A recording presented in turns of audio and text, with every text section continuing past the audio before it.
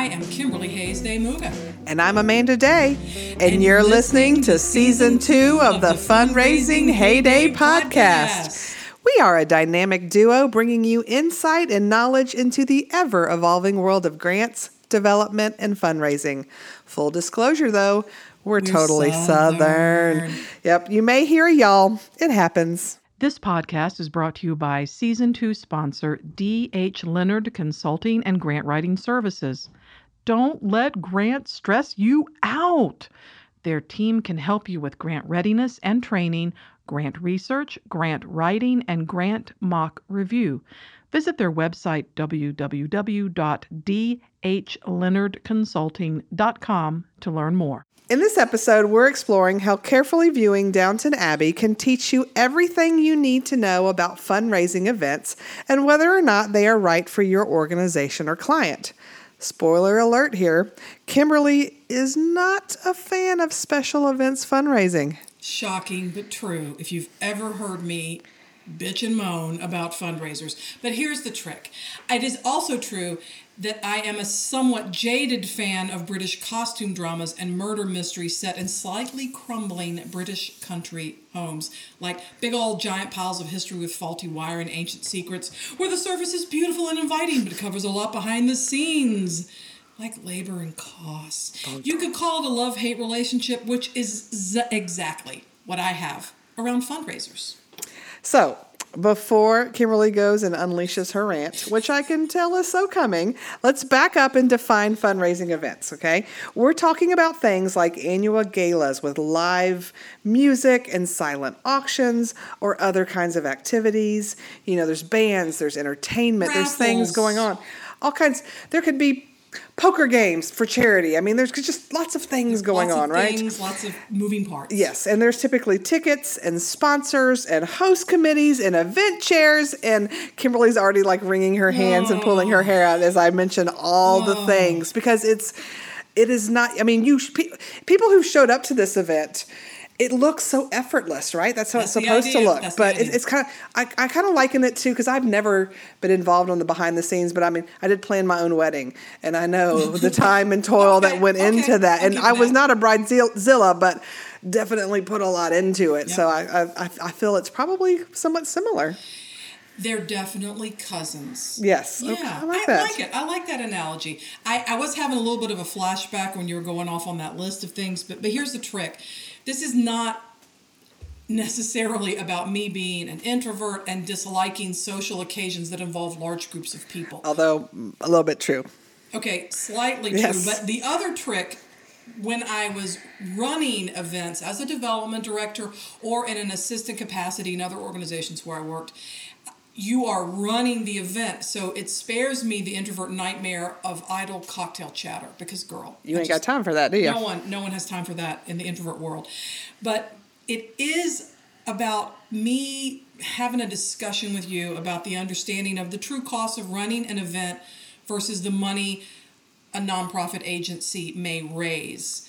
You may have attendees and volunteers you can convert into donors, but there's an enormous time requirement for staff, even if it's involving a lot of volunteers. There's just a lot of time and effort, and I just wanted to touch on some of those things, because if you came to this podcast as a grant writer or grant manager, you may be like, what are you even talking about? You may not talk like that, but you may. In the South, sometimes we do. Sometimes I do. I don't even know why. But I'm just saying, you may work in a place where this will come up, or you may have a job in the future as a development director, or you may be consulting with an organization where all of a sudden they're like, we need money. I know. Let's put on a show. And maybe this will give you the tools to educate up about helping people make that decision. Sounds like a good plan to me.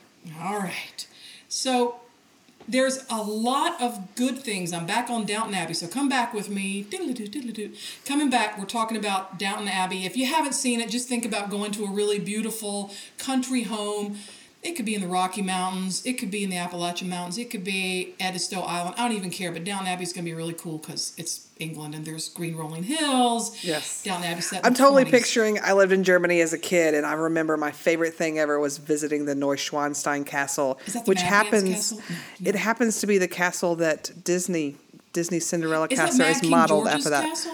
Okay, You never expect me to remember the history. I just remember it was a cool castle, okay, and it's beautiful. But I can't even fathom the amount of money to run that place because of the ginormousness of it all. I'm also trying not to jump on and rant about, yes, and there were the few at the top who benefited off the backs of the many at the bottom, which we see throughout history. But that's not a podcast about this, but it's there. It's there. So the good things about visiting Downton Abbey, right? It's beautiful. There's excellent service. You're probably going to be wearing really cool clothes.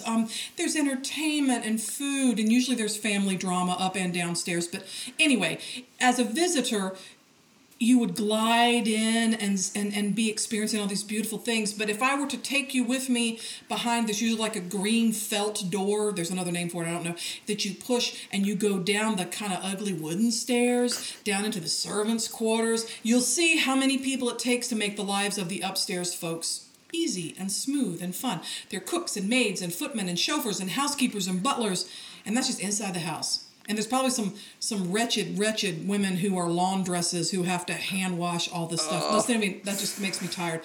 And not to mention the gardeners and the grooms outside. So that's a whole lot of labor, right? And now we haven't even added into either all the coal or wood or steam or whatever was used back then to heat those houses.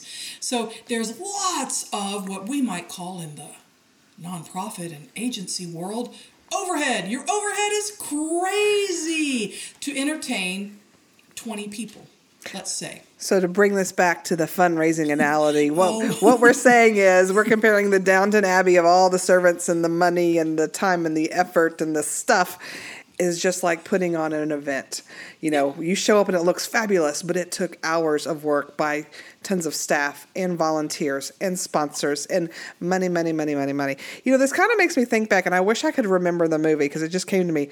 There was a movie with Jennifer Aniston, kind of a small bit movie, where she and her friends are all very wealthy and they go to events like this all the time. And she starts dating some guy who's not wealthy. And every time they're at these events, he's like, why don't y'all just cut a check to this organization? Girl, why don't you just cut a check? And I wish I remembered the name of the movie, but the whole time I kind of saw where he was coming from. There was a movie about how she was a maid and all her other friends were rich, but this is not the same movie. That's not the same movie. I can't remember it, though, but anyway. But I feel you, and thank you for making the analogy, you know, the Downton Abbey to labor costs. And yes, in my introvert world, I would be a fantastic, wealthy person. So, y'all, if you want me to inherit your money, know that I'll be like the best rich person ever because I would give a lot of it away and you wouldn't have to invite me to all these events because I'm just not that into it. And I would be judicious and everything would be nutritious and delicious. Don't mind Kimberly, she's off in her dream world. So I'm sorry, I'm back. Back to fundraising, special events. I'm back. What we got? So special events. So think about the cost of labor for an event or the cost of time spent planning is the equivalent of all those servants running around downstairs, right? Okay. The grounds and extravagant rooms of Downton Abbey are your equivalent happy place. That will be the equivalent of paying a lot of money to rent a beautiful event space. So I'm just setting the stage for all these costs. And all the food and wine that in Downton Abbey was brought to you by the toiling servants below the stairs. It's going to be brought to you by toiling catering companies who are not being paid servant-style wages of the 1920s. Let me tell you. Oh, yeah. Even if they're donating it, someone's got to serve it. There's a cost. Mm-hmm. And that's also that maybe a relatively few people could have a lovely time. All of that so that you can raise money. Yes. So just thinking about it. Just thinking about it. But there are other ways. Well, and I wonder too, like when you hear about folks talking about their event, say raised $100,000, do most of them say that before or after the cost? Because they may have raised $100,000, but let's say it costs $60,000 to hold the event. Did they really raise $100,000? If I had some piping hot tea, I would be drinking it right now. Because here's the trick. If I'm going to spill the tea about this, I will say, I'm not going to speak for everyone because how could I possibly?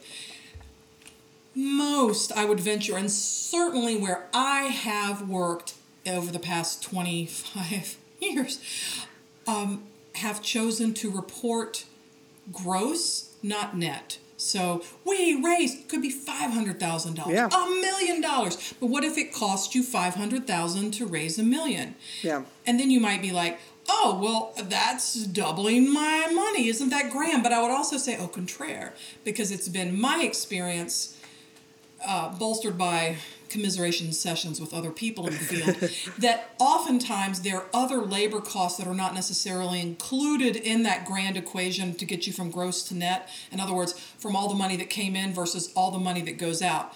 A lot of times it's about those directly related event expenses, like we said before, the caterer, the event space, if you need security, the security. But maybe it doesn't include the percentage of employee time that goes into this. And I've had people, when I brought this up, make the argument, well, that's your job. I'm like, that at many places that was part of my job, but not all my job. So you can make the argument of, well, what's the bigger return on investment? And I would like to sort of just go ahead and flog that poor old dead horse a little bit more about the Downton Abbey analogy. So Downton Abbey, in real life now, I think it's called Highclere Castle or something. Yeah, well, there's still the family that lives there. But dude, they make all their money from renting it out from Downton Abbey. Nobody lives like that anymore because no one can afford to live like that anymore. And there's another part of me that's like totally okay with that because that was a super inequitable society. But there are other revenue streams that come into these bigger Downton Abbey places. Biltmore Estates, not too far from here in Asheville. Yeah, the family, the Vanderbilt family, doesn't live in the big house anymore, so to speak. Not a prison, but I mean like the other kind of big house. Fancy house. They bring in revenue from people like me who might pay to go in and see it decorated for Christmas. Oh, how pretty. They could have weddings and other events and host other fundraisers there. That's another way to raise their revenue. But what I also wanted to point out is that if you're looking at sort of beyond grants, which I know we've talked about in other podcasts, that should not be your sole support for your organization ever. Not a sustainable model to only be funded by grants. Gosh, I mean, episodes like 1 through 1,000,000, we'll probably be talking about that. But also keep in mind that the largest sector of giving for nonprofits actually still comes from individuals. Really? So, yep, Giving USA comes out every year. In fact, it just came out. This is Giving USA through the Lilly School of Philanthropy at Indiana University. It comes out every year. They have pie charts. I love a good pie. What grant pie, yes. But what grant person doesn't love a good pie chart? I don't even want to hear your pie versus cake stuff. We don't have time for that. Let's all work together. But the average, now the slice got a little bit smaller this year for the first time in years. Really? And it was individual donors are traditionally the largest slice of that fundraising revenue pie. It used to always be 70% or above. This year it dipped down to 68%. But, don't get it twisted, as the children say, because that's still a huge and largest slice of the pie, and that's billions of dollars. So again, if you're looking to raise money overall and an overall fundraising plan, if you're in a position to help people understand that, know that grants could be a very important part of it, but not the biggest slice of the pie. And same thing, and I'm assuming, fundraising as well. Like, that's never going to be the biggest slice. So average, there, of course, you could say, what's average? Your mileage may vary. But industry reports... there's a good book that's been out for a long time, is well respected, and it's by James Greenfield. It's called Fundraising, Evaluating, and Managing the Fund Development Process.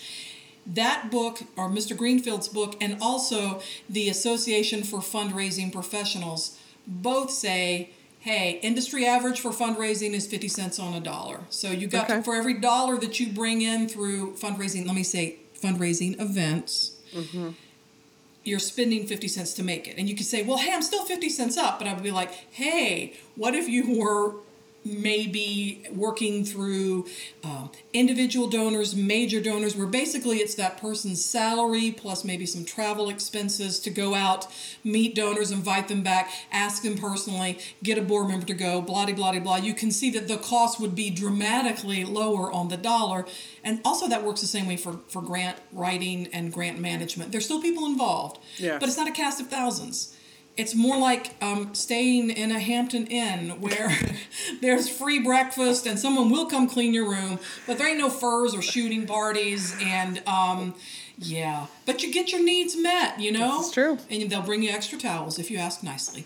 So just an idea to sort of carry you through about the mechanics, sort of the upstairs, downstairs economics of special events. And I want to be super clear because Amanda's giving me the face.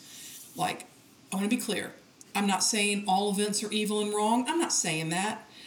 But I also know that there are ways, there are some events that are held for different reasons. Like, you want to raise some money and you want to bring new people in. Cultivating potential future donors, maybe. And I know you have direct experience with an event that was local to you at the time when you worked for City of Alpharetta.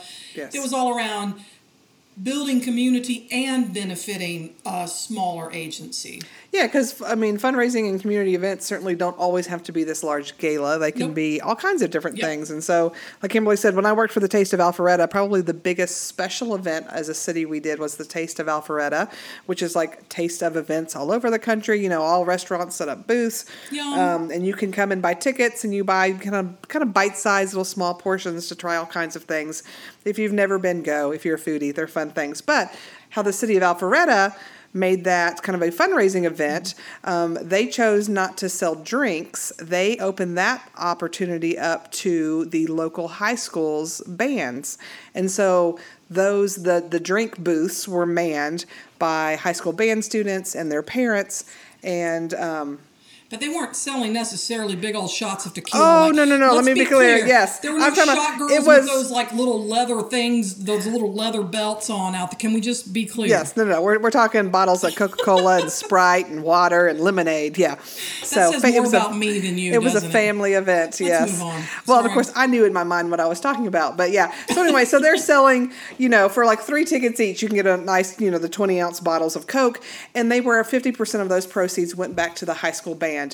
Which, as a mom whose son is about to begin high school band this year, I appreciate how expensive band is. So what a great fundraiser. And overall, that's not a huge event that makes tons of money for the community, but it does.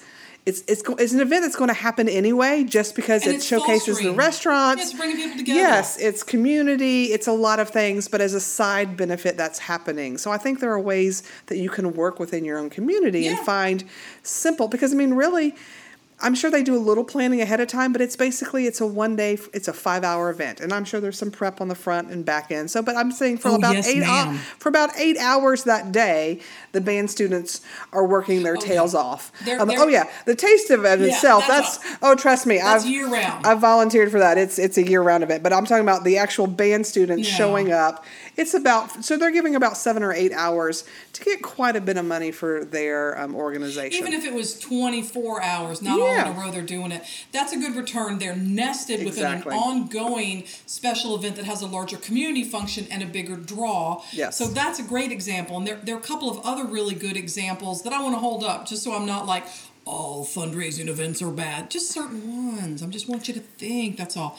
I worked for years for the Atlanta Community Food Bank, and they had an annual hunger walk and run that involved actually not just the food bank, but several other agencies and faith communities that were trying to end hunger in Atlanta.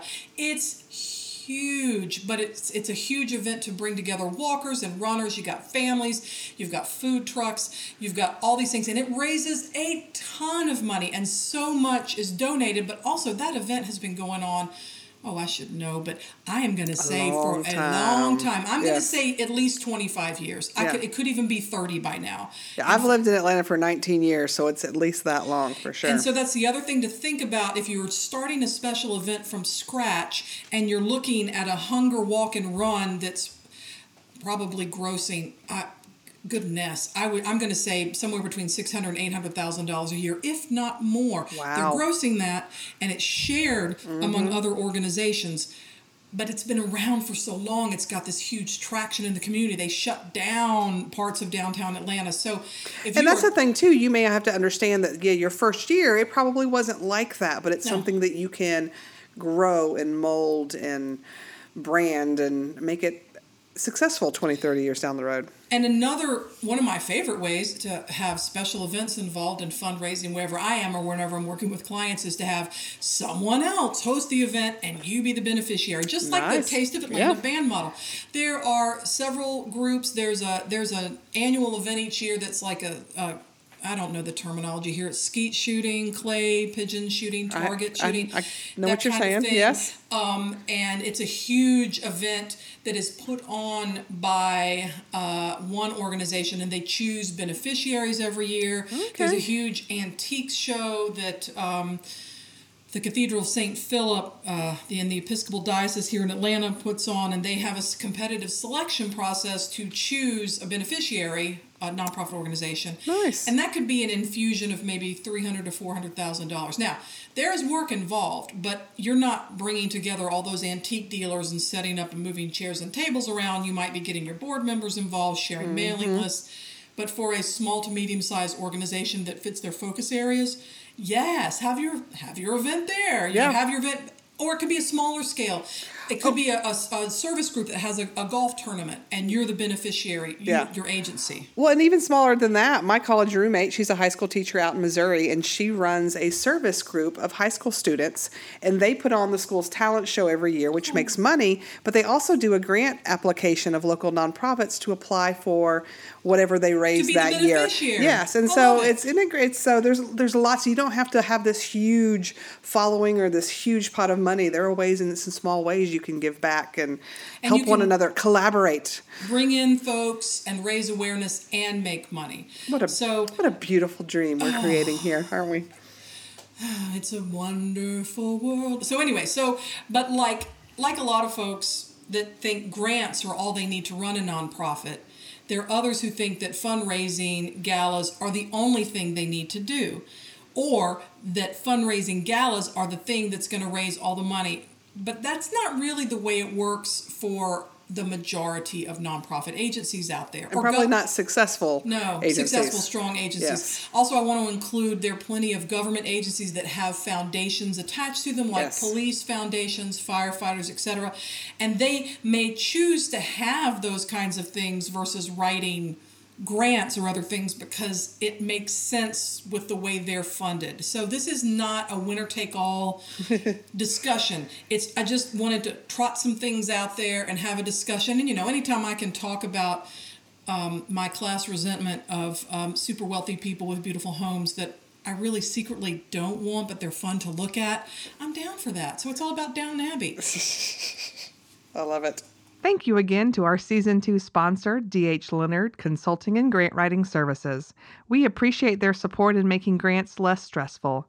Visit their website, www.dhleonardconsulting.com, to learn more. So what I want to do in closing is to have you remember that there is no specific college degree in grant writing or fundraising, but there are a lot of good people with experience to share, training programs, and other ways to learn. And we sure would love for this podcast to be one of your favorite ways to learn.